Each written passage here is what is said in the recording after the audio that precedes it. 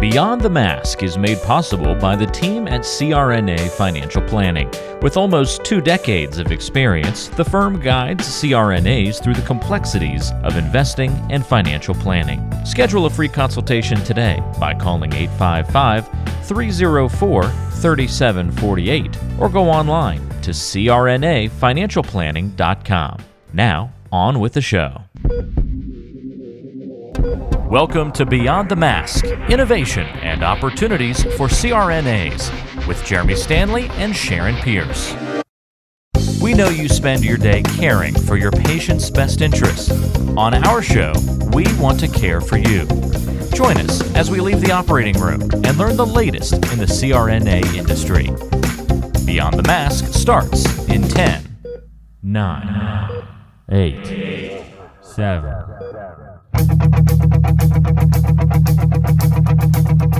Welcome to Beyond the Mask. I'm Jeremy Stanley, and I've been working with CRNAs for over 23 years, and I'm married to one. And my co-host is Sharon Pierce. Sharon's a practicing CRNA for 20 plus years, a past president of the AANA, the NCANA, and she's held many other leadership roles. In fact, most of our listeners know who Sharon is. Our goal with every episode is to educate and enlighten CRNAs. And Sharon, today we're going to be talking about IFNA. What is IFNA? Well, we'll let our guests tell what IFNA is. So tell who our guests are. Come on now. Oh, I was going to explain what IFNA is. Oh, we'll let them do it. Okay, you don't want me to do it. No. Okay, all right. So our guests today are Sandy Ouellette, who is a former president of the AANA and IFNA, and Jackie Rolls, who's also a former president of the AANA, and she's the current president of IFNA. And now you're going to get educated, Jeremy. Again, this is like drinking from a fire hydrant, always, especially when I've got such greatness surrounding me all the time. There you go. There you go. All right, so Sandy, you want to start us off and kind of tell us a little bit about some of the events that led to the formation of IFNA. And why don't you tell us what IFNA is? Because I think I know, but maybe most of our listeners do. Okay. Well, thank you for having both of us here, because I think this is an area that's really dear to my heart, and I believe it is for Jackie as well. But IFNA is the International Federation of Nurse Anesthetists. And so in terms of how it started, in 1978, 2 European nurse anesthetists, Hermie Leonard from Switzerland and Hans Fransen from Norway, attended the AANA annual meeting in Detroit. The late Ronald Kalk was AANA president at that time. And you have to understand that we did not know there was a global international community of nurse anesthetists in 1978. We had been told that the United States was the only civilized country in the world that allowed nurses to administer anesthesia. So when Hermie showed up in Detroit along with Hans Fransen, we knew there were at least 2 other countries, Switzerland and Norway. So how did Hermie learn about us? He was the only nurse anesthetist, so therefore he was a chief nurse anesthetist, in a small hospital in Switzerland. It had 100 beds. And he worked directly with the surgeons, and one of the surgeons had been trained in the United States. And he told them about the American Association of Nurse Anesthetists. So Hermie was able to find one of our journals in the medical library in Bern, and he became very interested, and he wanted to travel to the United States. However, he was a young father with several children. He did not have the money to make the trip, and so it was the surgeons that he worked for that financed his trip to the United States. He became very interested because, to hear Hermie, he said, I was understanding that you were developing a point system for continuing education. Well, back then, remember, in 1978, it's when the AANA was voting for mandatory recertification, which the members did vote for. And Hermie was the new president of the newly formed Swiss Association of Nurse Anesthetists. So he was very, very interested in seeing what we were doing. So he came and he met a number of nurse anesthetists. Ronald Kalk assigned him to Louis McCoy, who was his personal guide throughout this whole meeting. He met John Gard, of course, and he was just enamored with what he saw with the American Association of Nurse Anesthetists. And so conversations began, and it was decided that the Swiss Association of Nurse Anesthetists and the AANA would co-sponsor a symposium. And so in 1985, the first symposium for nurse anesthetists was held in Lucerne, Switzerland. There were 250 nurse anesthetists from 11 countries that attended that particular symposium. And Hermie will say financially it was a flop, but professionally it was a real win because of the interactions and the networking. And remember, very few people spoke at that time a language other than their native language. And so it was hard to communicate. But one thing I learned at that meeting, you can put a group of nurse anesthetists in a big room with a band, a bowl of popcorn, and some beer, and we all can communicate. We have a good time, we dance, we have a great time. Language, right? And so it was just great fun. So that was in 1985. I was on the ANA board at that time and attended that first meeting. And so it was decided by a planning group. I think they called themselves at that time a Congress Planning Committee, to organize a second gathering. And so the second symposium for nurse anesthetists was held in Amsterdam, the Netherlands, in 1988. And at that meeting, we almost doubled our attendance. We had 511 nurse anesthetists from around the world representing 16 countries. So we'd gone from 11 to 16 countries. And so it was at that meeting in the next year or so that conversations began about formation of an international organization. Now, listening to some of what Ron Kalk had to say at the time, nobody really knew what an international organization was, how it would be formed, what we needed to do, and so on. But the seed was planted. It was a dream. It was a vision that the global community of nurse anesthetists would become one through the International Federation of Nurse Anesthetists. So let the organization begin. And so a committee representing people from Switzerland, Ron Kalk and John Gard from the U.S., there was a representative from France as well as Germany. They began to talk about what would our goals be, what would our objectives be. And of course, you can't have an organization without a constitution known as bylaws. So they began to work through some of these things. And it was decided that it would be a federation. And what that means is it would be a group of countries.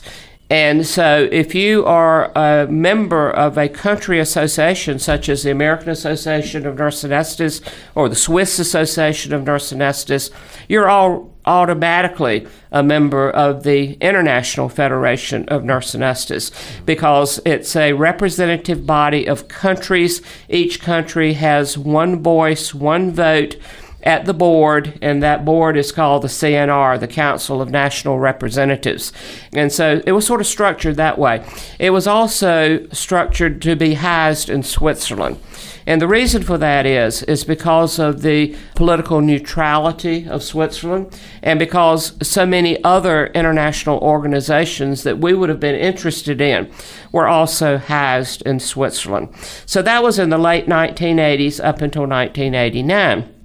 By now, I was ANA president in 1989, and there were still some gaps that we didn't know exactly what to do. That would be Ron, John, and so on.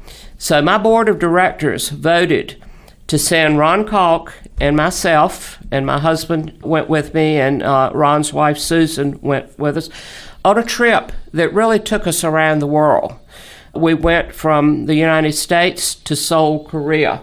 And the reason we went to Seoul, Korea is because they were having the 19th Congress of the International Council of Nurses in Seoul, Korea.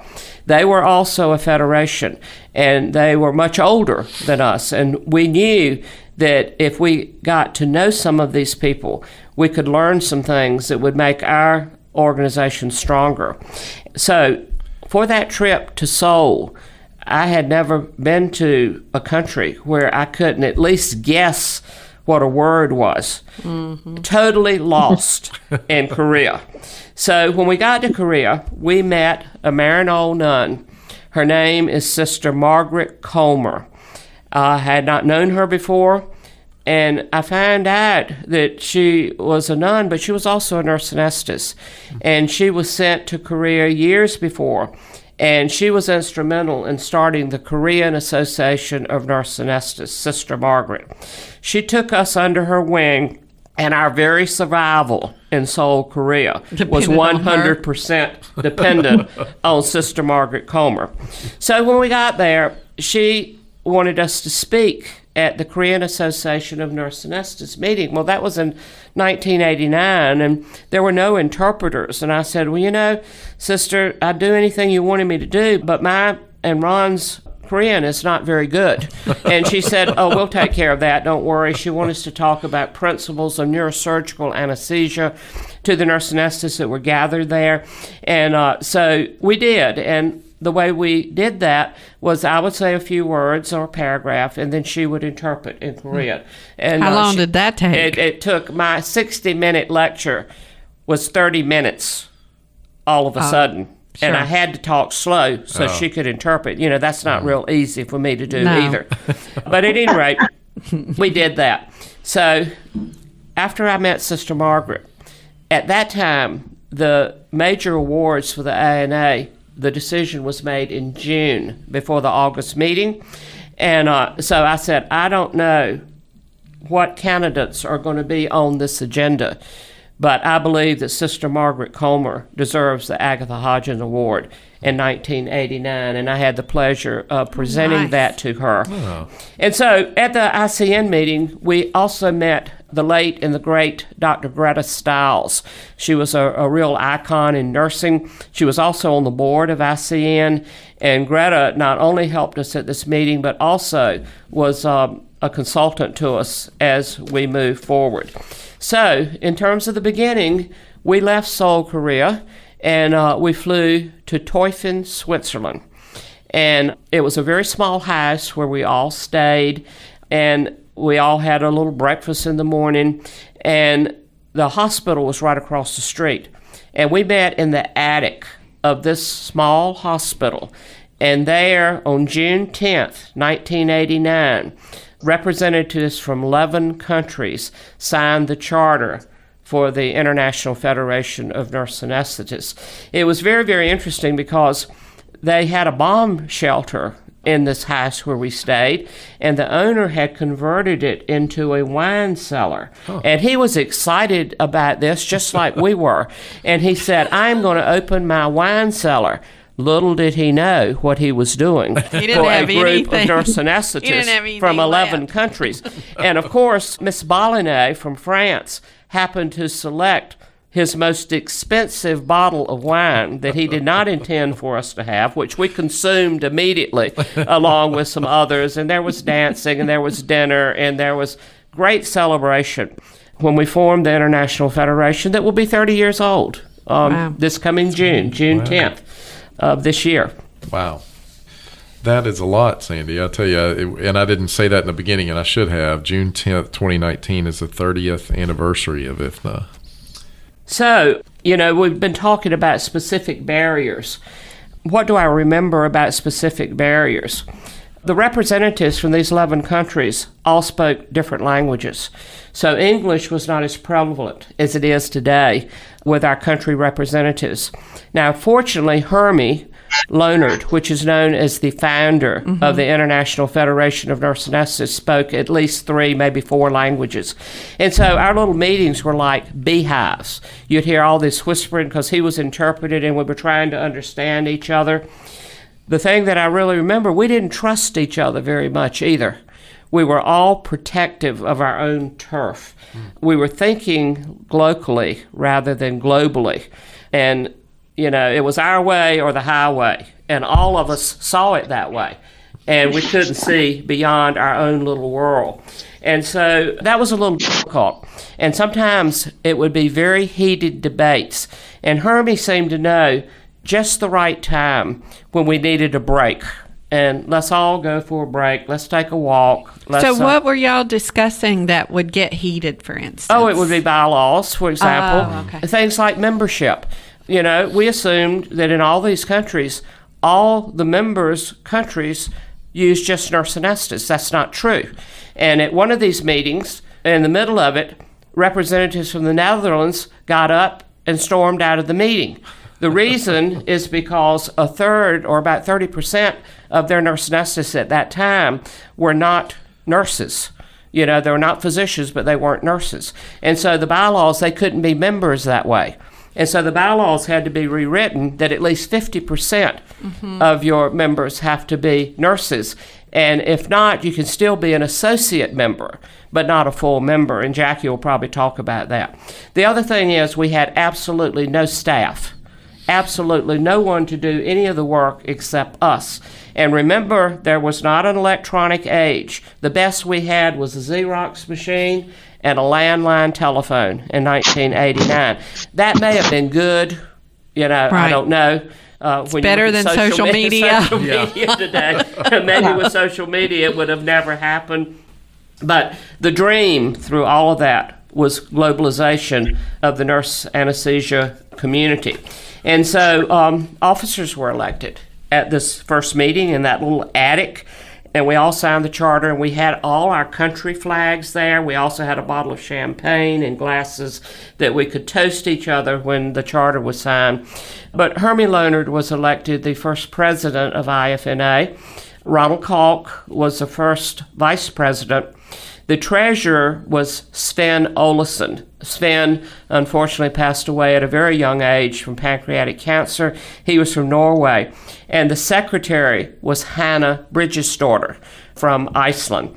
And everybody thought Hannah was the cutest thing. All the guys just really liked Hannah. I had so fortunate to see Hannah again at the 13th World Congress in Budapest just last June. I have some wonderful pictures taken of the two of us. We both look different. She still looks good. I'm not going to comment on myself. But anyway, it was so good to see this woman after all these years. And so we had the membership debate. The other thing was finances. And, you know, there's two ways that IFNA can make money to sustain itself. Any benefit you might get or a profit from a World Congress, and sometimes you win and sometimes you lose. The first symposium was a terrible financial loss for the two countries that sponsored it. But then the other thing is country dues. And we set the dues structure at a half a Swiss franc per member per country. So obviously right now the ANA has the most members at, I don't know what it is, 40,000+ active members. And so the ANA pays dues for each of these members. Later on, we increased it to 1 Swiss franc per member per country. That was not enough in order for us to reach out externally. But at the time, we didn't really need to because we were working for those first few years to solidify our internal base. And then in 2004, the current dues structure was changed to 3 Swiss francs per member per country for developed countries. Middle-income countries was 1.25 Swiss francs per country, and developing countries was 0.75 per country, and that has been the same since then. So in the early years, and I'm looking forward to hearing from Jackie, our current president, but in the early years, we had the Symposium Planning Committee, which is now the Congress Planning Committee. Over that time, there has been 13 World Congresses that have been planned, with the most recent being in Budapest last year in 2018. The committees that were established in the early years was education and a separate practice committee. A few years after that, in 1992, the two committees combined, and it was combined for financial purposes, and I was asked to chair that. And this committee, over the next number of years, developed educational standards, followed by practice standards, followed by a code of ethics, and then monitoring guidelines that became monitoring standards. And that was a real feat because At that particular time, according to representatives of the World Health Organization, there was not a comparable group that had developed these international standards. And so that was very important. And we did have some interaction with WHO, the World Health Organization. We would meet with their chief nurse scientists at least once a year. Of course, we maintain very close contact in those formative years with ICN, the International Council of Nurses, and particularly their executive director, Judith Olten, who was wonderful to us. We had an association with the International Hospital Association, and we tried as best we could to interact with the WFSA, the World Federation Society of Anesthesiologists, but in spite of our efforts, we didn't get too far with that. And so anyway, I chaired that committee, both education and practice, until 2004, and that was the year I became president of the IFNA. I served as president from 2004 to 2010, and probably in 2010, we did one of the greatest things that we were able to do, and that is quality assurance in international education. And that plan was developed by Betty Horton. I really need to give her a real shout out. Again, it's one of the most unique programs and not another one like it. And I'm so glad she had that published, so it will be uniquely hers and belong to the IFNA. And so Betty developed this program called APAP, Anesthesia Program Approval Process, that the CNR accepted in 2010, and it's a way at 3 levels to recognize all nurse anesthesia educational programs throughout the world that are non-physician. So that was good. And then in 2014, after I finished presidency, I became chair again of separate practice committee. So in 2014, because of the workload of education and practice, the committee separated again. And that sort of brings me up to the beginning in the number of years from 1989 until 2010, when we were working so very hard to solidify our base. Mm-hmm. And so that was sort of my experience. So, Jackie, when did you become president of IFNA? And after we've just heard in great detail about the beginnings, can you tell us some things that have changed, some differences that you see now? Sure. So actually, I took over as the U.S. country rep when Sandy retired and chaired the practice committee as a separate committee. And that was, Sandy, 2010? Yeah, it was 2010. 2010, we had a World Congress in The Hague in the Netherlands. So you have to serve for 2 years before you can run for an elected officer position. But I was elected to the 6 directors at large that we have that make up our executive committee along with the 4 officers. So for 2 years, I served as the executive committee member. Then I was elected to the first vice president, and then I became president. I'm in my 3rd 2-year term, so that would have been, 2014 to 16, 16 to 18. Yes, so I have to count 18 to 20. So I'm president through 2020. And IFNA has changed a great deal based on the leadership we had before us, which, as you've heard, has been very, very strong. We've been able to move forward and look outward. I think that's the biggest change, is we have financial stability thanks to the dues restructuring. And the first early years, you heard from Sandy, really we were building the Federation, and we had to have a firm foundation to build upon. But we were very inward focused. We needed to be. We were recruiting members. There was a lot of communication in various languages going on. That infrastructure had to be established. And most of all, we had to have some financial stability in order to even have meetings. And as you heard from Sandy, we had to learn how to work together and everybody to get along and kind of shift your focus to look globally.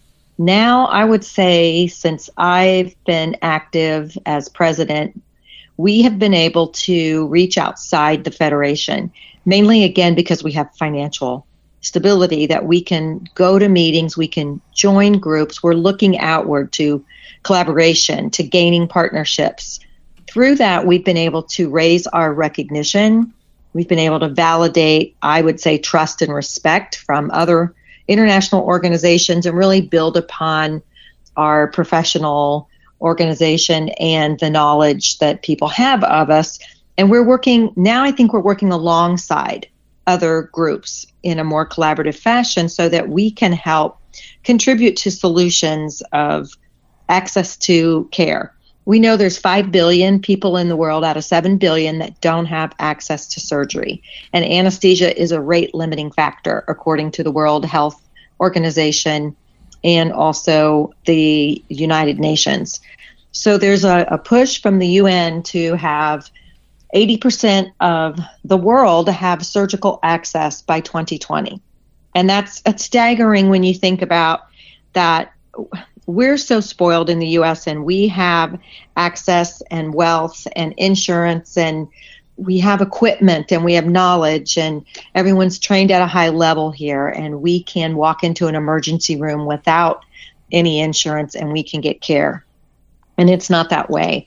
So we do know there's 313 million surgical procedures, and only 6% are performed in lower middle income countries. That's pretty staggering.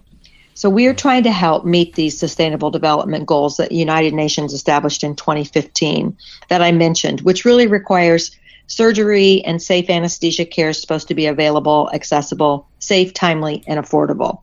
So we have forged relationships with many organizations, and I think the biggest change is that we're working alongside the World Federation Societies of Anesthesiologists. I serve. Yeah, so tell us about that. It's kind of been amazing. So Sandy wrote a letter every year as president to their president, as did our other presidents, asking to meet with them, and it never happened.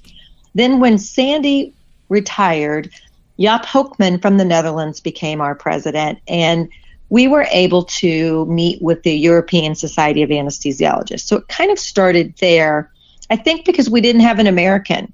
Really, I do. Oh, well, that would make sense. Yeah, they were very intimidated. Sandy was gone. Yeah, well, they were intimidated because of our practice and the status that we have. So we, as IFNA, the European group, our counterpart, I assigned, Jaap started it, and then I assigned people. So we have 4 people that meet with the European Society of Anesthesiologists twice a year. We have joint committees. One's on patient safety and one's on education and training, and we've agreed to disagree on some things. But out of that, we grew closer to those that became officers at WFSA, because some of the ESA officers moved up into WFSA. Then we joined an organization called the G4 Alliance, which is a global organization for surgery, obstetrics, trauma, and anesthesia care. It kind of spun out of the World Health Organization because the WHO is a very wieldy process to get through anything, and they don't have a lot of money. So there was this kind of group that formed with people that were members of a surgical group at WHO. And our executive director, Pascal Rod, and I had started attending the WHO surgical group in 2015. This is where the financial stability has helped. So every other year we've attended meetings there. We go to World Health Organization in May every year, the G4 meetings, and I was elected the treasurer of the first permanent G4 Alliance Board of Directors. The secretary was Dr. Adrian Gelb, was elected, and he is a Canadian anesthesiologist, but he teaches in the U.S., and he's the secretary of the WFSA. So he and I, 2 years ago, began working very closely together, and we got along fabulously. And every board meeting for the G4, which we had 3 or 4 of those a year, we would eat breakfast together. We would sit by each other at dinner. And we started making plans to get IFNA and WFSA together. We tried for 2 years, and we could never get a meeting. Last year, the WFSA started a safety summit, and it stands for Safe Anesthesia for Everyone Today. We really have been kind of in their ear at all the events we've been together, WHO, G4, and we've said, listen, we have to work together globally. There's a huge shortage. Nurses are doing the lion's share of the work, and we need to work together for the good of the patient. And they have agreed. So they had a safety summit a year ago, and we sent IFNA officers. I couldn't go. I lectured at the diversity meeting that weekend.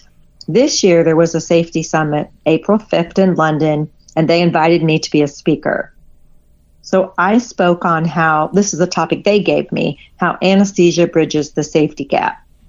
That was my topic. And I talked a lot about nursing and nurses, nurse anesthetists in particular, and in teamwork, and in focusing on the patient and not the politics. Nice. And I will say it was very well received, which was great. And the next day, we had our first ever meeting of the officers of IFNA and our executive director with the officers of the WFSA and their CEO at their headquarters in London. So that was just on April 6th. It went well, went better than expected. We had some little bumpy things, of course, but better than expected. And we have found some common ground, and we've pledged to meet again probably within the next 4 or 5 months and work on some things collaboratively. That is a huge step because WFSA is actually a consultant, approved consultant with the World Health Organization. Anything that goes on around the world with the ministers of health and the governments making policies, regulations, setting scope of practice, if it comes to anesthesia, they've always looked to the WFSA. WFSA has actually promised to help us have some input into WHO because we tried to be named a consultant and we were denied a few years ago. So if this all pans out, and I am hopeful that it will, but if it all pans out, it's going to be really good for all of the population of the world, and that's what matters. Hey, Jackie, how many member countries are there now in IFNA?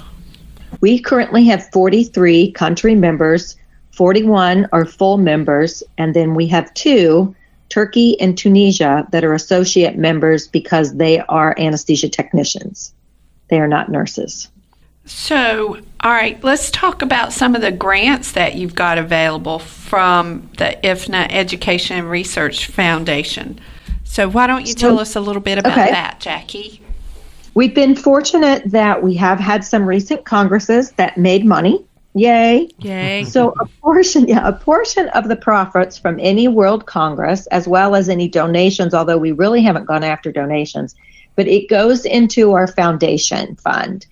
That fund can be used for scholarships for things, for research, and really the last, I think, 3 grants we've given have been research-based. We do have a student exchange faculty program that is eligible for some funding. So we've had a couple of applications, and we've had to refine the applications a bit. So that's being finalized, but that could come out of the foundation. And we've had some interest. We have a recent applicant from Japan for grant for research there for nurse anesthetists. Now, you've also got a nonprofit that you set up. We've been running your ad after the podcast. So why don't you just give a shout out about that? Hi, this is Jackie Rolls, President of the International Federation of Nurse Anesthetists and President and founder of Our Hearts, Your Hands, a global anesthesia support community that takes donations to allow nurse anesthetists in low and middle income countries to go to educational programs, buy equipment, or textbooks. Your donations are tax deductible, and we would appreciate your support. Well, I was very fortunate to start a company called Our Hearts, because it's our hearts that do the giving, and Your Hands because it's their hands that give the care. And Sandy Ouellette is actually one of our board members and vice president. So we have a small organization that gives money to nurse anesthetists for equipment purchases, send textbooks, or to send them to school or continuing education. And really, there was no other place for them to get this kind of money, and it's nurse anesthetists in low and middle income countries. So we've sponsored, for example, a nurse anesthetist from Somaliland to a meeting. We have a nurse anesthetist in Uganda that is in school right now. It's $3,000 for them to go to anesthesia school. Can you believe it? Wow. So we have a nurse anesthetist there that's in school. And I just had an email from someone yesterday that wants to give scholarship money to send an African nurse anesthetist to school. So we're looking at that. You said something about textbooks, and I'm just wondering because I know my friend Linda Williams has been cleaning out, and she has a bunch of textbooks. I don't know, do you take old textbooks? I do take old textbooks, but not ones that are more than, I'd like to have them within 5 years. Okay, so we just need to tell Linda she needs to keep hers or have a big bonfire. Yeah, there's still some classics that are out there, but the better, the more recent, the better for them, of course, because they're coming up in the world too with the kind of education training that they're getting now. Hey, Jackie, speaking of textbooks, how are younger CRNAs able to get involved with IFNA? I think that might be of interest to folks that are listening. Well, first of all, you are a member already, as Sandy mentioned. The AANA pays 3 Swiss francs for every member, and the AANA is the member. It's a country membership. So you cannot join as an individual. And if you are not a member of the AANA, you are not a member of IFNA for any of our countries. The best thing people can do to get involved is come to a meeting, come to a World Congress. Being a small organization with around $150,000, $160,000 a year budget, we really don't have a lot of committees and working groups. So we have our board, full board, which is all the country reps, the elected board, the Education Committee, Practice Committee, and Congress Planning Committee. You can only have one individual from any country on those committees at a time, especially from the U.S., because it wouldn't be a global organization. And that makes it difficult because a lot of people say, how can I get on a committee? The other thing I do, though, is people that are interested in lecturing at a World Congress, I take their CVs, their topics of their expertise, and I keep them in a file. I don't get to decide who lectures, but as we look at each Congress and we plan, the local organizing committee will plan the scientific program, the association, along with their organizing committee, and then they'll reach out to the IFNA country reps and say, we need speakers for these topics. And then typically I will look and see who the AANA recommends as an expert, but I'll also go through the list of people who've contacted me to see who's interested in speaking and if any of those topics match up with their expertise. Also, Jackie, at the World Congress, and one of the most popular sessions is free communication. And so people can submit abstracts and speak for 20 minutes with questions and answers. And I attended a lot of that in Budapest, and I do almost every time I attend a meeting. They're absolutely phenomenal. And this last year, we had a student from Wake Forest, Carolyn Kilman, who spoke. She was a first-year student at the time. Spoke in Budapest. She's been on the podcast. And she was fabulous in terms of her presentation and answering questions. So it's a lot of opportunity in free communication. And people loved those sessions. It's very up-to-date about what's going on. So they were very popular. Hey, Jackie, where is the next World Congress at? Yes, Jackie, where is it? Isn't that a good question? So the next Congress is not till 2022, and I think we're already rethinking the CNR's vote because the CNR voted to go back to a 4-year schedule. And it already seems so long from the momentum from Budapest. But we had bids from Athens, Greece, and Šibenik, Croatia. We did a site visit in November to Athens, and we just did a visit to Šibenik, Croatia, the end of April, or mid-April. I'm sorry, this is the end of April. So after the London Safety Summit, all the officers and Congress Planning Committee went on to Croatia. We have a meeting of the executive committee, so the 10 elected positions, next month in Copenhagen, and we will take a vote then of where 2022 will be. However, we are also planning a regional Congress, not a World Congress, but a regional Congress in 2020, and it's set up to be in Nairobi, Kenya. Do we have dates for that yet?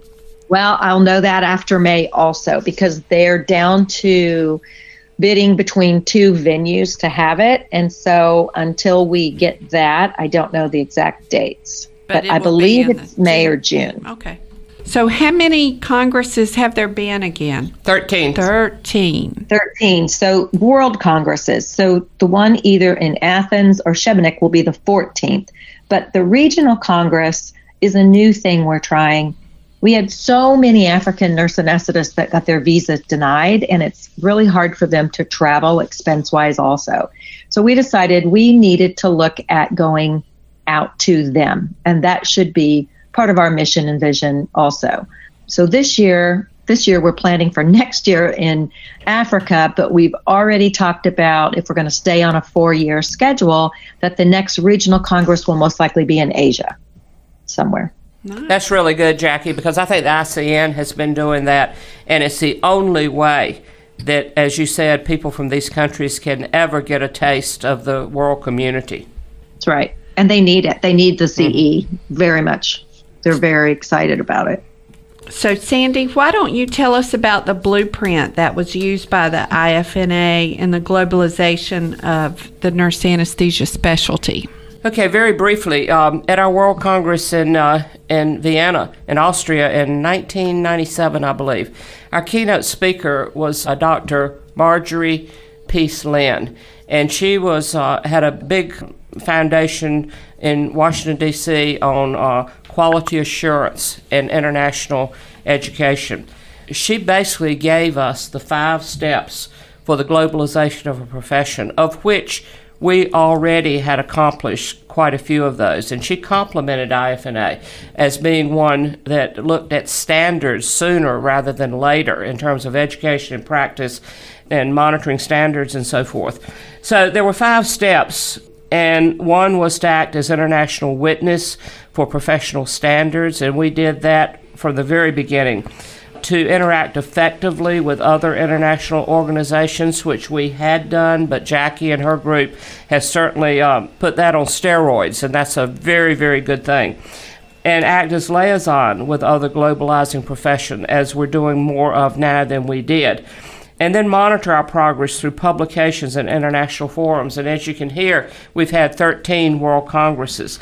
The thing that was the hardest nut to crack was quality assurance in nurse anesthesia education internationally. And that was accomplished in 2010 with a plan developed by Betty Horton and the Education Committee known as APAP. So we could check all boxes by 2010 that we are a global organization that meets all the standards for a globalizing profession. Sandy, what else do you see as some of the major achievements of IFNA over the last 30 years? Well, I think, number one, it is bringing nurse anesthesia to the forefront. We're not the best-kept secret in anesthesia anymore. When we met with the World Health Organization, at least I didn't, but Ron Kalk and our executive director now, Pascal Rod, did many years ago. He met with the chief nurse scientist, Miriam Hirschfeld, and they were talking about how we need to be developing nurse anesthetists, and her response was, why should we take our nurses and make technicians out of them? Oh, my. And Pascal and Ron said, because nurses are administering anesthesia all over the world. And she said, show me. And that then led to one of our major studies done by Dr. Mara McCullough in terms of who is administering anesthesia throughout the world. And she identified 107 countries that were utilizing nurses as the primary providers of anesthesia. That has been followed up by Vera Musen, who's now in Australia. She's from the Netherlands, and she also has done a number of studies on anesthesia in the EU communities. So I think that is the big thing. It's not a kept secret anymore. Sandy, what do you think the value of IFNA membership to countries is? Well, I've thought about that many times, because if you look at us having the most members, then the big financial contribution to IFNA is from the INA. And I've said many times, without the INA, there would be no IFNA, because we pay 90% probably of the annual dues. So what is it that we receive from it? I think that every time a country does better, every time a country becomes recognized by their government, every time a country starts a CE program, that it elevates us all. And I don't know that we can see the benefits as much as other countries can, but it makes us all stronger. Well, we're leading the way. Yes, and it's the only way that we will have an international voice. Without a membership in IFNA, we will have no international voice. And when other countries are stronger, we all get stronger. Well, you talked about the ICN, and IFNA is a relatively new organization respective to ICN. Right. When was ICN formed? 100 years. 100 years ago. And the other so thing we is, were in the IFNA has been an affiliate member. We were one of the first affiliate specialty organizations that had an affiliation membership in ICN, so that was a real plus as well. And so I think that there's no question that we live in a global world, and we must be a part of the global anesthesia community if people are going to understand what we do and respect us for what we do, because nurses are administering anesthesia all over the world. They just aren't recognized in some cases. In a lot of the cases, I would surmise, and there are some that would argue that it's happening in the United States today, wouldn't they? That's right. Well, just thinking back, this is my 50th year in anesthesia, and I look back over IFNA and ANA, and I tell people that I spent my first half of my career for the ANA and the second half for IFNA. And clearly I love the ANA, but my heart rests with IFNA. Since 1989, it has been a blessing to nurse anesthetists throughout the world, and we can continue to be stronger and stronger because of it. Jackie's doing a wonderful job, as are the other country representatives, and I'm so very proud of all of them and look forward to attending the next World Congress in 2020. That's a long time at my age. They need to make it a little bit shorter. Right, Sandy? Well, I don't think that people out there understand that this truly is a labor of love to do this, because it's an unpaid position. Jackie surely travels a lot, but travel's not all it's cut out to be sometimes, and she doesn't make a salary or get any benefits relative to being the IFNA president, nor did you. Mm-hmm. So it truly is a labor of love, and we certainly appreciate the beginnings, and we certainly appreciate Jackie continuing in that particular role for us. One more point, if I may. There will be a IFNA 30th anniversary history book that will be ready hopefully next year, but certainly it will be ready for purchase at the next World Congress. I have the honor of co-editing that book with Dr. Betty Horton and Dr. Jackie Rawls, and we have a number of chapters, and I'm very happy. I heard from Betty today, and we've probably got 66% of the chapters written. Nice. So we're doing very well with that book, and Betty and I will be going into the archives of ANA and be selecting pictures for the book before the Congress in August, and I think that's going to be a real nice addition. It'll be our 30-year history. We have a little coffee table book, but not a narrative and not this much information. It's what we will have in this book. Nice. Great. So are you going to Nairobi? I don't think I'll be going to Nairobi. Too far away from my doctor at my age. You never can be too careful, So, Sandy, thank you for those comments. And Jackie, just as a couple of closing comments, would you like to tell us about the value of the IFNA membership to countries now? You said things had changed just a little bit over the years. So have you got anything you'd like to share about that? Yes, I think the biggest value for IFNA has to do with networking and collaboration with other nurse anesthetists from around the country, or around the world, We found that we're all facing the same things. For example, the United States years ago had nurses pushing propofol for, as we all know, in the endoscopy suite and other areas. And now other countries are facing that, and they've been using helpful information that we have. Further, it is a time to collaborate and to raise our voices with an increased number, which gives us more visibility. It gives us more people to talk. And the fact that you have input as a country into global standards. We have developed a model curriculum in a certificate, a bachelor's, and a master's level for a nurse anesthesia school that also can be taken and adapted for anesthesia technicians in terms of the certificate program, or even a bachelor's that some countries have been offering. And then the APAP that Sandy spoke about, the fact that we offer international accreditation. And we do have a couple of programs that have more technicians in it that are at level 2. They'll never be able to be level 3 full accreditation because you have to have all nurses in your program. And what we're trying to do is move people through the accreditation levels from 1 to 2 to full accreditation. So I think there's value in your voices being heard, in representation on the global stage, and in those networks and relationships that are being established where we can help one another with difficulties we've had from country to country. Nice. Well, we appreciate your service to the IFNA, Jackie, and we can hardly wait to hear whether we're going to be in Athens or Croatia. And you know my cell phone number, and you better let me know as soon as you do so we can start planning. I will let you know. I've had a lot of people asking me, and I love it that there's so much excitement. Oh, my gosh. Well, after Budapest, it was just amazing. It's a pleasure to serve as the U.S. country rep, and I thank Sandy for being such a great mentor and for really establishing IFNA and making it grow to what it is today. So, Sandy, thank you so much, as well as everyone else who's before me and put all the work into IFNA. You're welcome, Jackie. You've done a phenomenal job. Well, I had great mentors. Thank you.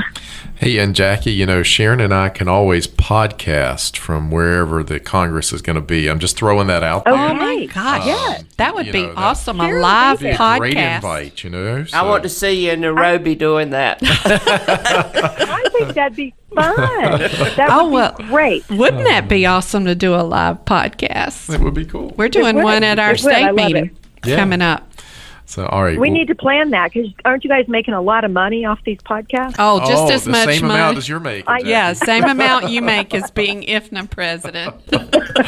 Oh, wait, somebody on social media said I made the same thing as the AANA CEO. Yes, and had benefits, too. But I'm waiting for that check. You keep waiting, honey. That's why you believe everything on social media these days, right? Exactly. All right. Okay, well, thanks so much for the Jackie. opportunity to promote IFNA. All right. And you do know your ad runs at the end of every episode that we do also. Thank you.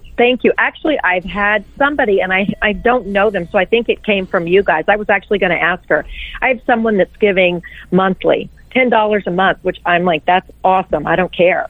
That's right. That's cool. awesome. You never know. I don't know the person, so I really think it must have come from your guys' ads, because I haven't run an ad or an ask lately. Well, we really appreciate this. It's wonderful to know everything about IFNA that you brought to us today. And Sharon, I think that's a wrap. I think it is. And we want to thank our listeners for listening Beyond the Mask with Jeremy Stanley and Sharon Pierce. If you like our show and want to know more, check out our other episodes on iTunes or wherever you get your podcasts. Until next time. It's a wrap.